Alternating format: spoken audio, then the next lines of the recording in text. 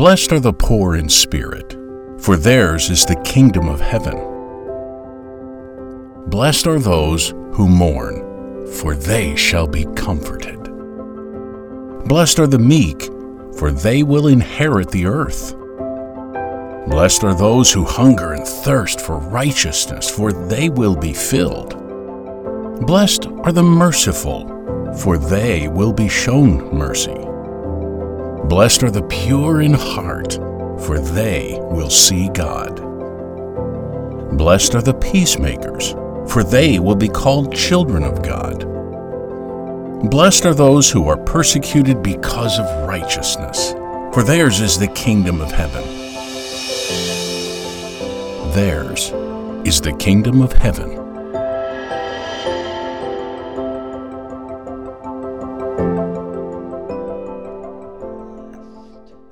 You have your Bibles, turn with me to Matthew chapter 5. We're going to continue on with the series of Blessed on the Beatitudes of Jesus.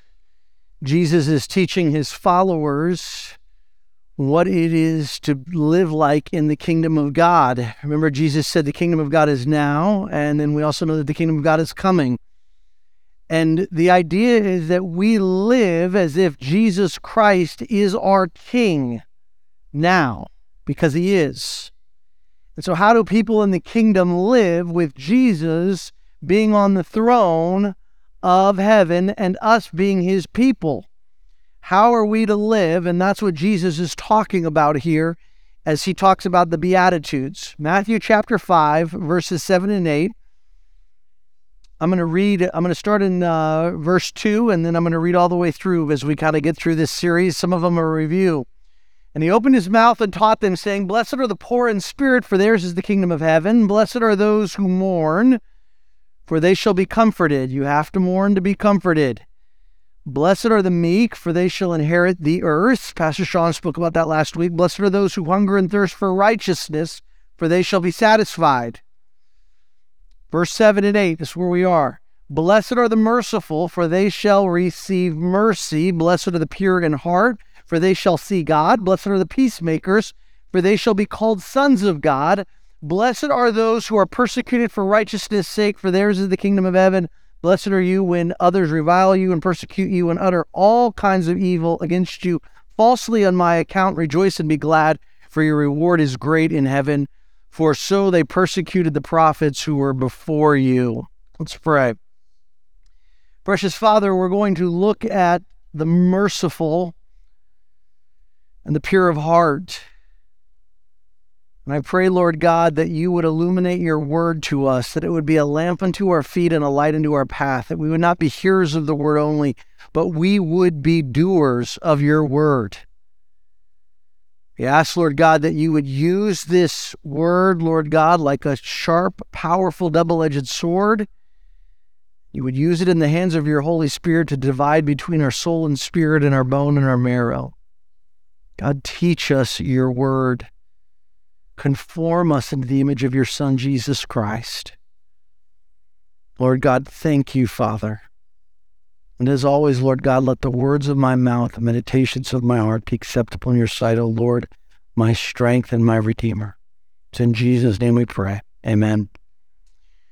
It's interesting, God has a sense of humor because I am not merciful and I am not a I'm not a pure of heart person. And so when Pastor Sean handed out the sermon assignments, and it just happened to fall to me to teach you on how to be merciful and how to be pure of heart, I'm here to tell you that this does not come naturally to me. In fact, when I took a spiritual gifts test on mercy, I got a 0 out of 0. Yay! And I'm going to teach you about mercy. Don't you think that's funny? I think it's hysterical. And so as I was studying this, I was like, God, this is rough. And so as I was preparing for this, God was teaching this to me and powering me, just pounding me with this truth. Just because it doesn't come naturally to us, it does not mean that we are not to live this way. That God calls us to be conformed to the image of his Son, Jesus Christ. And in that, we are to be merciful. In that, we are to be pure of heart. And so these are the characteristics that I think best reflect God's character. I'll tell you why I'm not. I grew up with 3 brothers. I have an older brother and 2 younger twin brothers, and I'm competitive. And in fact, mercy's for the weak. I sound like Cobra Kai, don't I? It's the idea that I want to win. And showing mercy means I might lose. And it's all about winning. And I took the motto at a young age, you show me a good loser, I'll show you a loser. I took the motto that, it's not, winning isn't everything, it's the only thing. In fact, I wanted to not just win, but I wanted to destroy my opponent in the process. And we're going to look at blessed are the merciful, for they shall receive mercy. Right?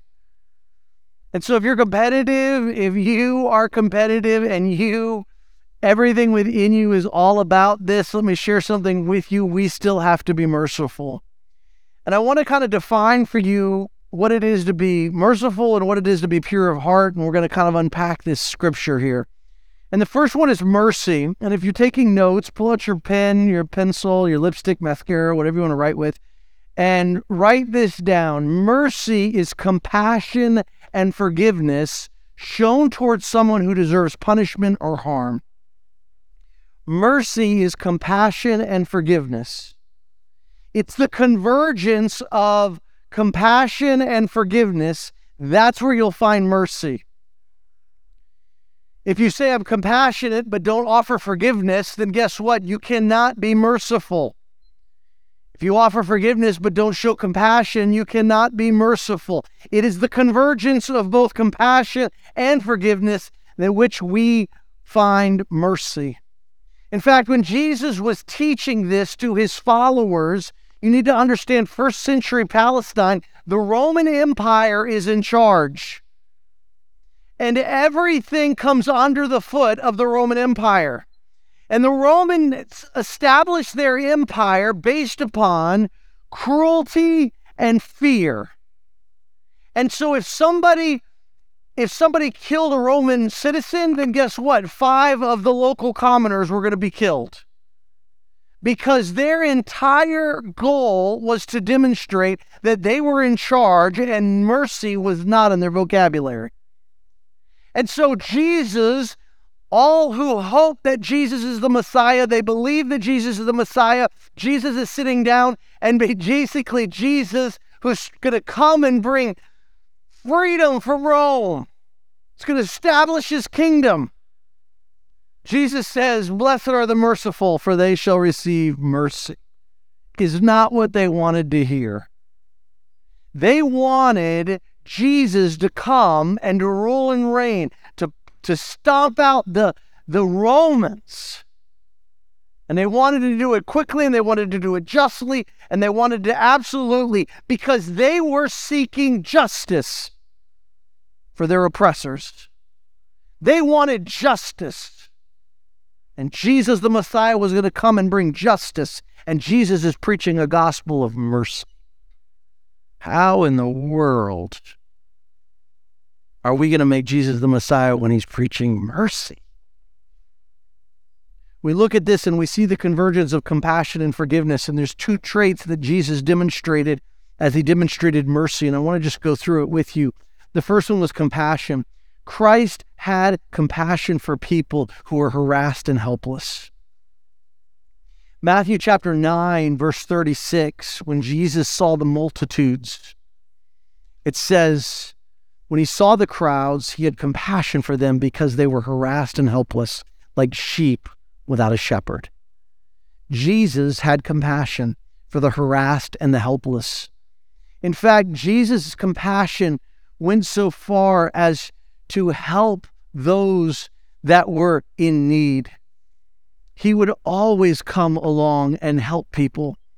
As you see the life of Jesus unfold in the Gospels, you see that Jesus' compassion motivated him with these people that he was interacting with on a daily basis. Compassion was at the forefront of Jesus' ministry. The second thing that we see, the second trait that emerged that demonstrated mercy in Jesus' life was that of forgiveness. Christ forgave people who did not know what they were doing. In fact, in Luke chapter 23, verse 34, he's hanging on the cross, and he looks at his followers, and he looks at those that are below him, and he looks up to the Father, and he says, Father, forgive them, for they don't know what they're doing. Jesus forgave people that put him on a cross. He had done nothing wrong, and he was crying out for forgiveness for them. He forgave them. Father, forgive them. He was crying for God to forgive them. It wasn't just him forgiving them. He was asking God to forgive them. We look at these two traits. We see compassion. We see forgiveness. I think it's best demonstrated. Turn over in your scripture a few pages to Matthew chapter 18. Everybody turn in your Bibles over to Matthew chapter 18. Matthew 18. If you don't have a Bible, there's one in the chairs in front of you. If you don't own a Bible, take it with you because it's our gift to you. We want everybody to have a copy of God's Word. Matthew chapter 18, we see Jesus telling this story, and I think that this best demonstrates this idea of compassion and mercy intersected as he tells this parable. Then Peter came up to him and said, Lord, how often will my brother sin against me and I forgive him? As many as 7 times. Jesus said to him, I do not say to you 7 times, but 77 times. Therefore the kingdom of heaven may be compared to a king who wished to settle accounts with his servants. When he began to settle, one was brought to him who owed him 10,000 talents. Verse 25 of Matthew 18.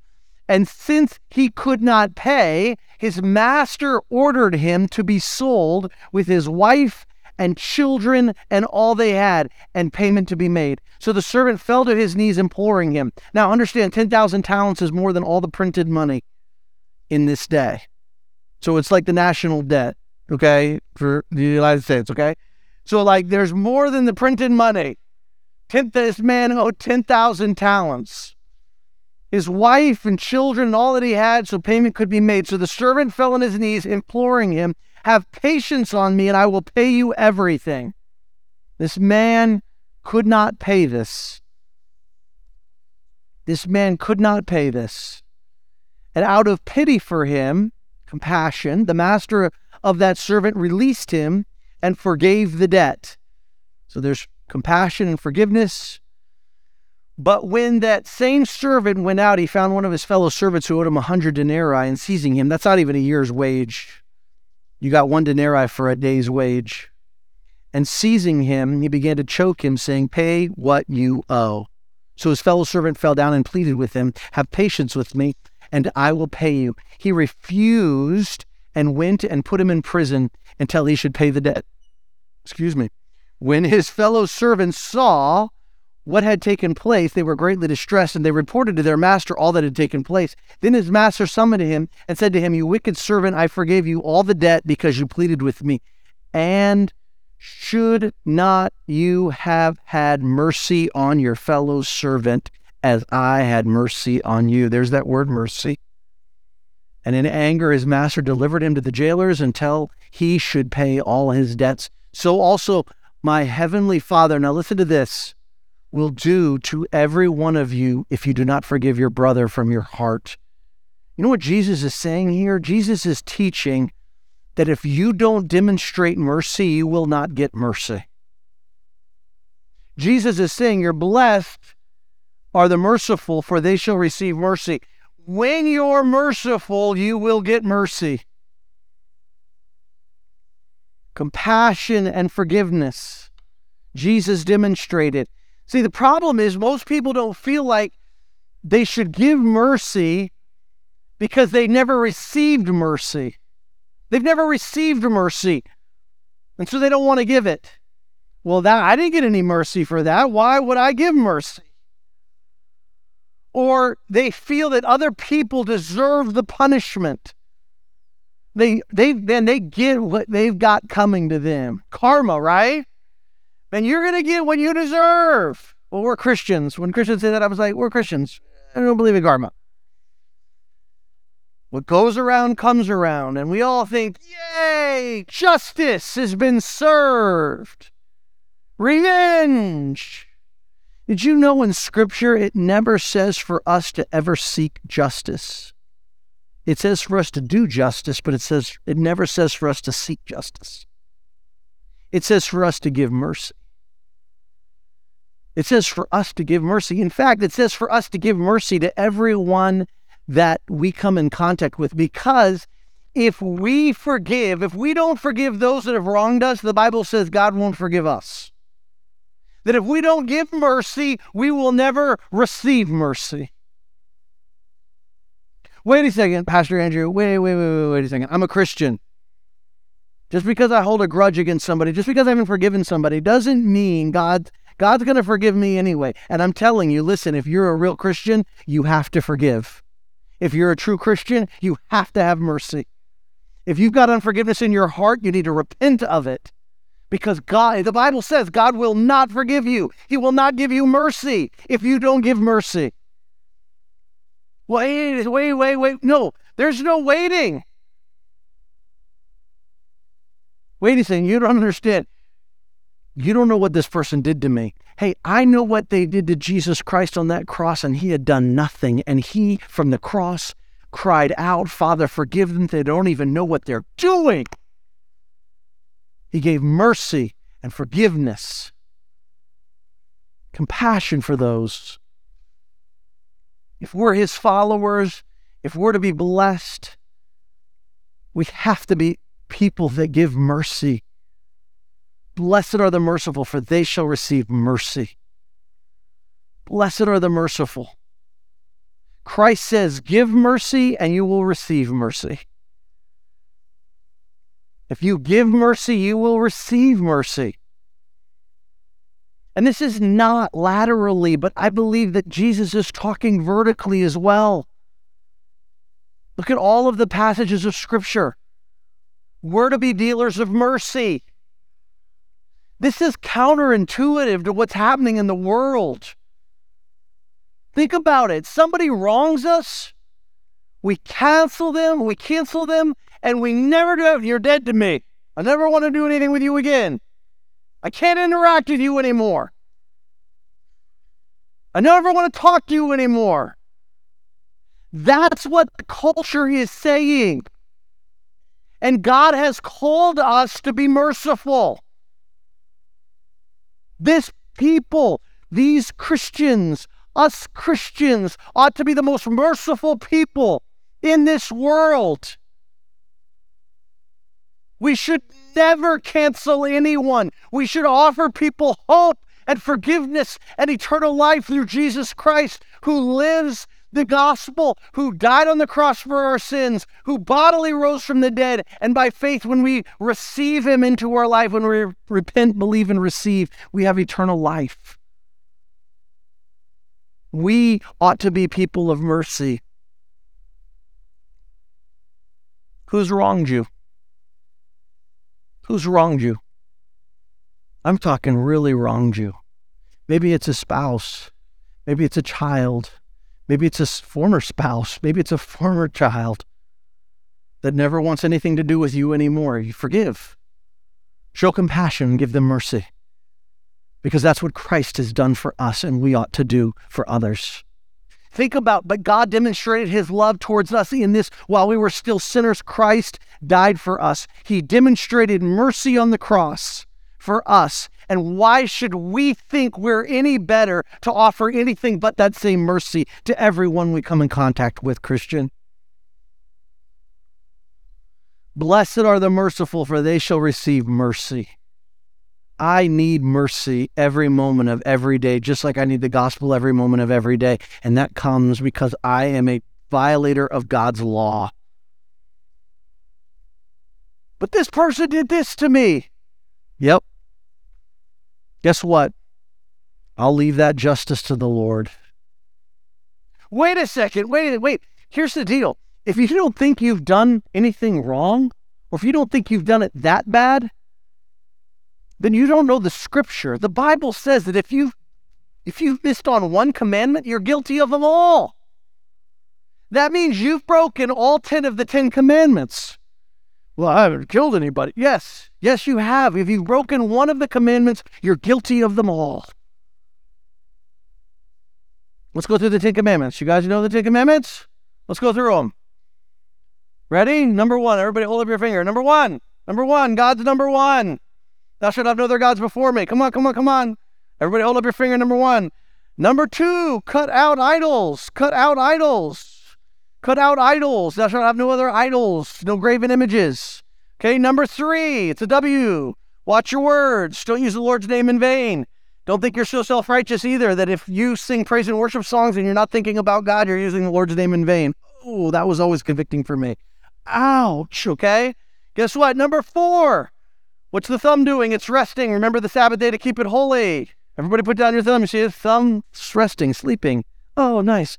Number 5. Yes, sir. Yes, ma'am. Honor your father and mother that your days may be long upon the face of the earth. Honor your father and mother. Number 6, this is my favorite. Number 6, everybody hold it up. Come on, come on, come on. You don't have to make the sound effect, but it's my favorite. Don't kill. All right? Don't kill. All right? Number 7. Dun, dun, dun, dun, dun, dun, dun, dun. Marriage is between one man and one woman for one lifetime. Don't mess it up by committing adultery. Don't commit adultery. Number 8, we go to double 4s. Number 8, don't steal or you'll go to jail. Okay? Number 9, this thumb is out in the light. This thumb has got its thumb behind its back. What's going on here? This thumb is walking in the light. This one's bearing false witness. Don't bear false witness. Number 10, don't covet. Gimme, gimme, gimme, gimme. Don't covet. The Bible says if you've violated or broken one of the 10 Commandments, you're guilty of them all. If you've lusted after somebody, you're guilty of adultery. If you hated someone in your heart, you're guilty of murder. We are all without excuse. All of us need the mercy of God. And we ought to take this mercy and not just take it for ourselves, but we ought to be dealers of it with every single person that's wronged us. Wait a second, you don't understand. They said lies about me. Yes, and they did it to Jesus. Wait a second, they were mean to me. Yes, they spit in his face and they whipped him. Wait a second, they did everything that anybody could do against me. Yes. Here's the deal. People that live in mercy understand this. Because here's the deal. It doesn't matter what you say about me. It doesn't matter what I say about me. All that matters is what Christ says about me. And he's my identity. And when he's my identity, guess what? I can live in mercy and I can freely give mercy because I've received mercy. I don't have to defend myself. Yes, I'm a train wreck. My life is a mess and I need Christ every moment of every day in my life. And he is conforming me into the image of his son, Jesus Christ. And so therefore I can give forgiveness. You can give forgiveness because we've received mercy. Jesus says, give mercy, receive mercy. Second thing, pure of heart. I love that. Pure of heart. It's wholesome, untainted, not mixed with other materials. What's so amazing here, blessed are the pure of heart, for they shall see God. Jesus is giving them something that Moses himself didn't get. Remember Moses in Exodus chapter 33, verses 18 through 20, he asks to see the glory of God. And God says, no one can see my face, or no one can see me and live. But Jesus is saying the pure in heart can see me. The pure in heart can see me. See, I think pure in heart people are the ones that are going to change the least when we get to heaven. Think about that. See, because I think sometimes we're so sophisticated, educated, mature, that we can't run barefoot through the grass. Stop and smell the flowers. Commit to laughing out loud. When's the last time you laughed? You laughed so much that you started to cry. And I'm talking not like, I'm talking about committing to laugh. Like full on. I'm talking belly laugh. Oh, that's a little improper. We're We're not British, we're American, man. We got our freedoms. All right? When's the last time? Because here's the deal. So there's two traits that demonstrate pure of heart, and I want to give it to you because Jesus discussed it. One of them, Jesus said, suffer the little children to come unto me, and don't forbid them, for such is the kingdom of heaven. He says, unless you become like a little child, you're not going to enter into the kingdom of heaven. Jesus talked about being childlike. Childlikeness demonstrates a pure heart. I'm not talking about being childish. I'm talking about childlikeness. Childlikeness is remembering what it's like to be a kid and not being upset about it. Childlikeness is this idea that, and these are the ones that are pure in heart. This is a trait that's demonstrated. I think Jesus was extremely playful with the children. Come on, kids, come on up. What? I'm a little too mature for that. No, see, what's happened is when we're not childlike, we're jaded, untrusting, hidden from others, no fun, only fear. We're quick to offense, quick to cancel those who don't agree with us, and we're unbelieving. That's the opposite of childlikeness. Live in awe over the things that are cool. My son and I were watching the windshield wipers go. He's like, man, I feel like there's like a race between the windshield wipers. Like one comes down and then the other one wipes it over. And who's going to win? And then I turn it off and I go, whichever one I turn off fast. And we started laughing about that. But he was just in awe of that. Childlikeness is my 8-year-old and my 5-year-old, and they fight. My 5-year-old clubbed my 8-year-old, and he's crying, and he's got a mark, and I was like, whoa, that was horrible. What are you doing? And it's like, and he goes up to him, and he goes, I'm so sorry, and he gives him a hug. And then my 8-year-old says, it's okay, I forgive you. And literally in like 2 minutes, they're off playing together, and they don't even remember what happened. What a way to live, right? Me, I would have been like, I would have held a grudge for at least 3 days, man, because that mark's going to last for 3 days. And every time I look in the mirror, I'd be like, oh, I'm going to get that 5-year-old. No, we're to live childlike. In The Abolition of Man, C.S. Lewis wrote, he said, childishness is selfishness at the core, but childlikeness is awe and wonder in knowing that there is a God that we can't understand, and it's beautiful. When have we lost this? Can we even remember when we sold out to adulthood? So I'm flying back from Jordan a week ago, and there's I would say she's probably about 8, and she's sitting behind me, and she's dancing to the music because she's kicking her feet on my chair, and I'm going like this as I'm keeping the rhythm. And her mom was trying to stop her, and the flight attendant was trying to stop her, and all this stuff, and everything within me wanted to respond like an adult. You know? So angry. I mean, this is a 12-hour flight. I was like, come on. Because in that moment, I forgot what it was like to be 8 on a 12-hour flight. Shoot, if I would have thought about it long enough, I would have wanted to kick the chair in front of me. You know, on a 12-hour flight, I would kick that person in front of me. But I just remember thinking, and what's so amazing is God always like puts me in the situations when I'm about to preach it, because I'm about to preach this. Oh my goodness, what is it like to be pure of heart? Ah! And I prayed and I just said, Lord, just help me. And so what I did was I turned around, I got out of the chair, and I knelt down, and I had some little dollar toys. I always bring little dollar toys and just give them to kids and stuff. It's real easy. And I knelt down and I said, hey, here's some toys. Would you like to play with these?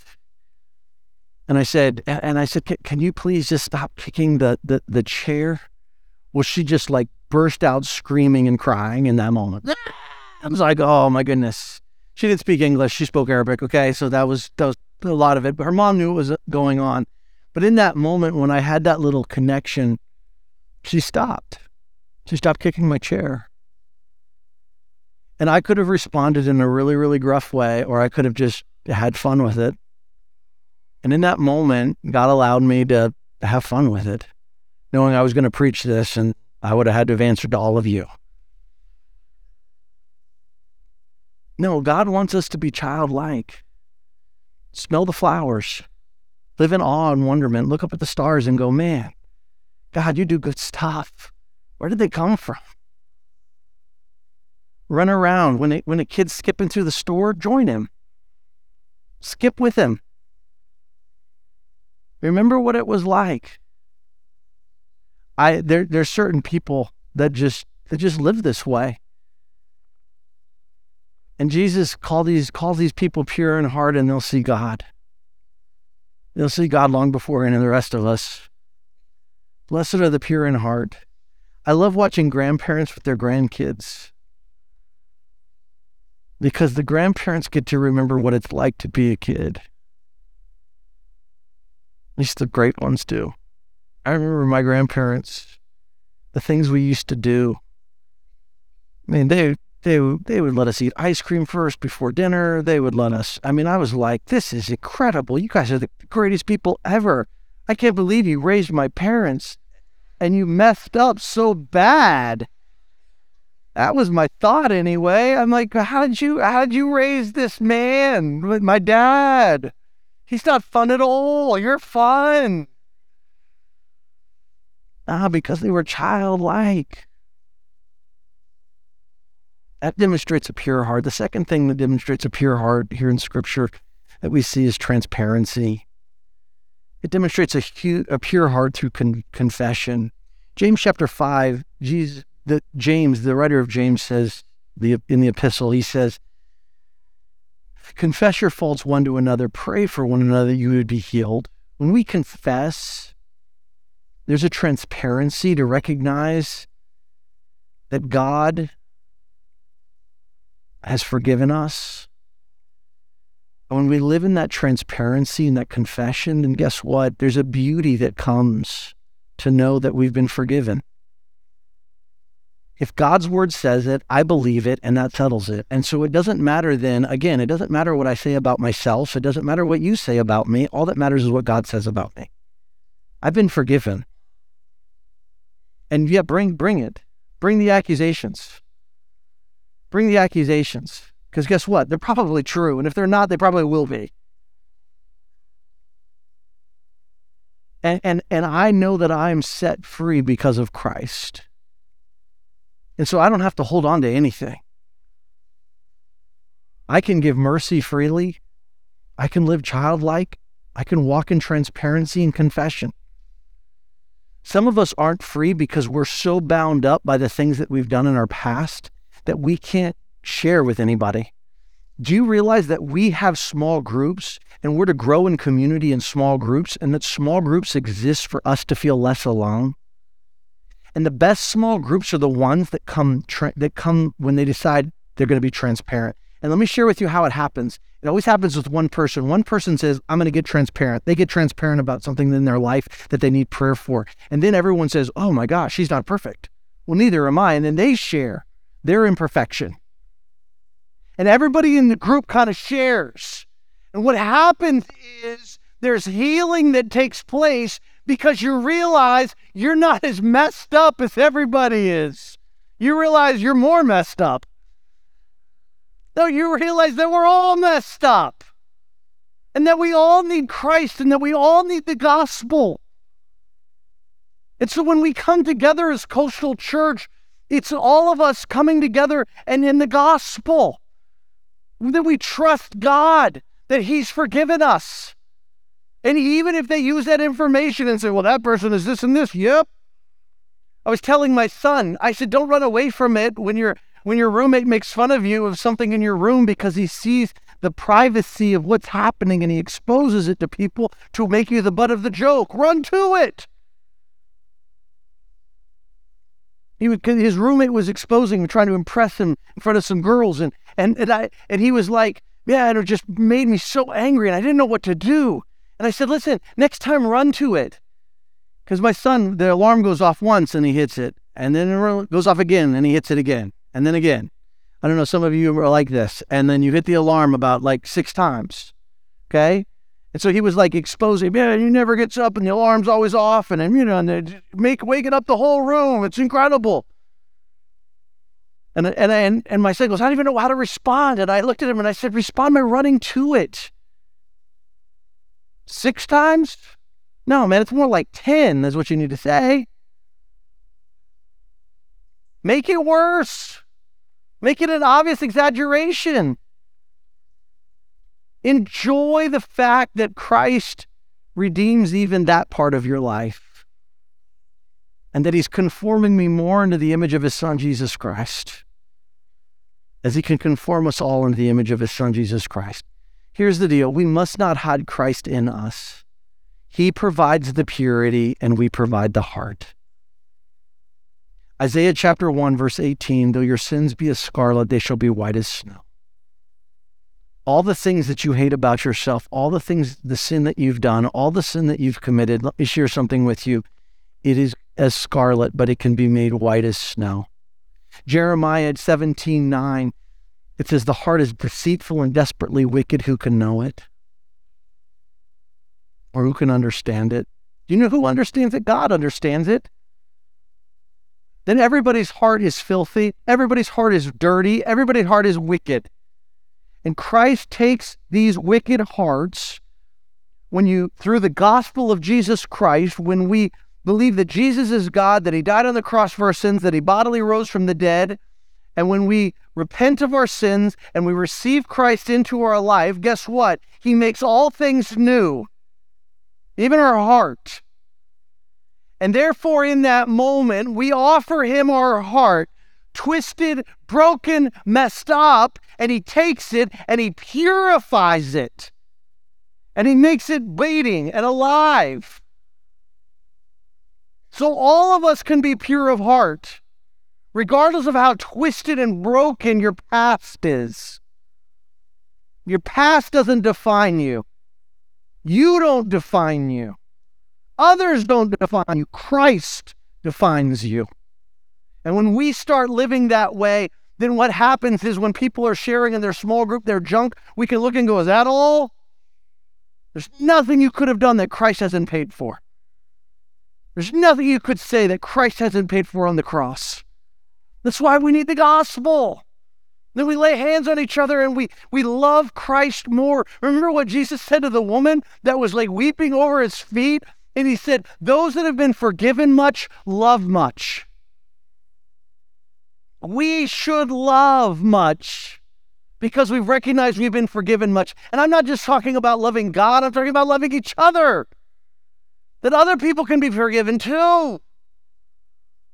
The problem is we don't love. 1 Corinthians 13, we're so good at keeping records of wrong. And from 1 Corinthians 13, it says, love keeps no records of wrong.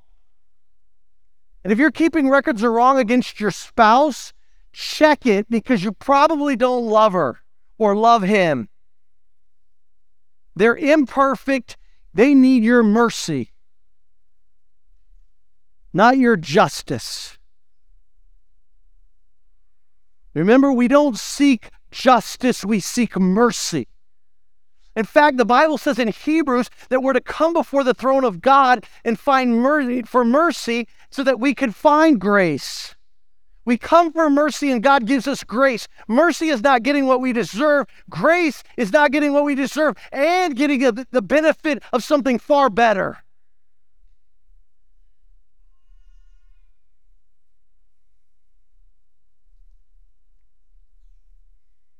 We provide our heart, he provides our purity.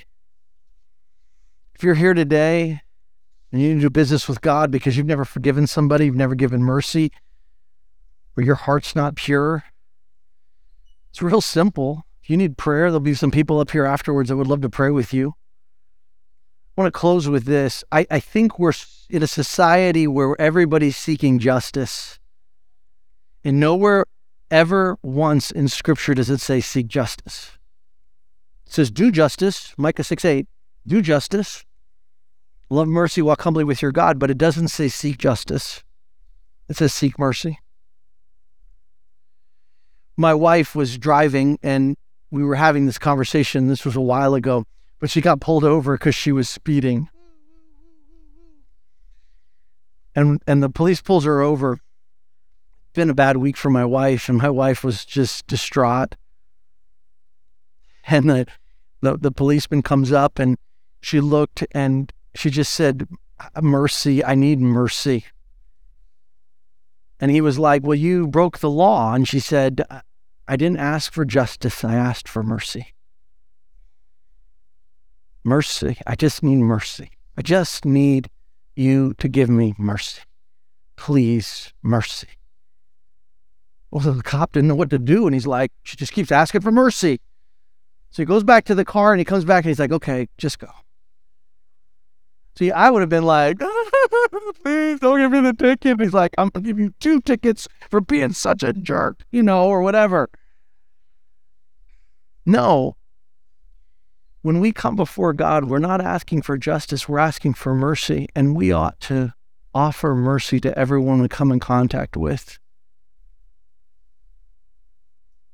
And not just mercy for us, but mercy for others.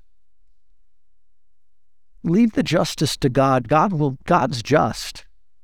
He's gonna be not deceived. God is not mocked. Whatsoever a man sows, that will he also reap. Romans says, "Vengeance is mine, I will repay, says the Lord." Justice is God's. It's not ours.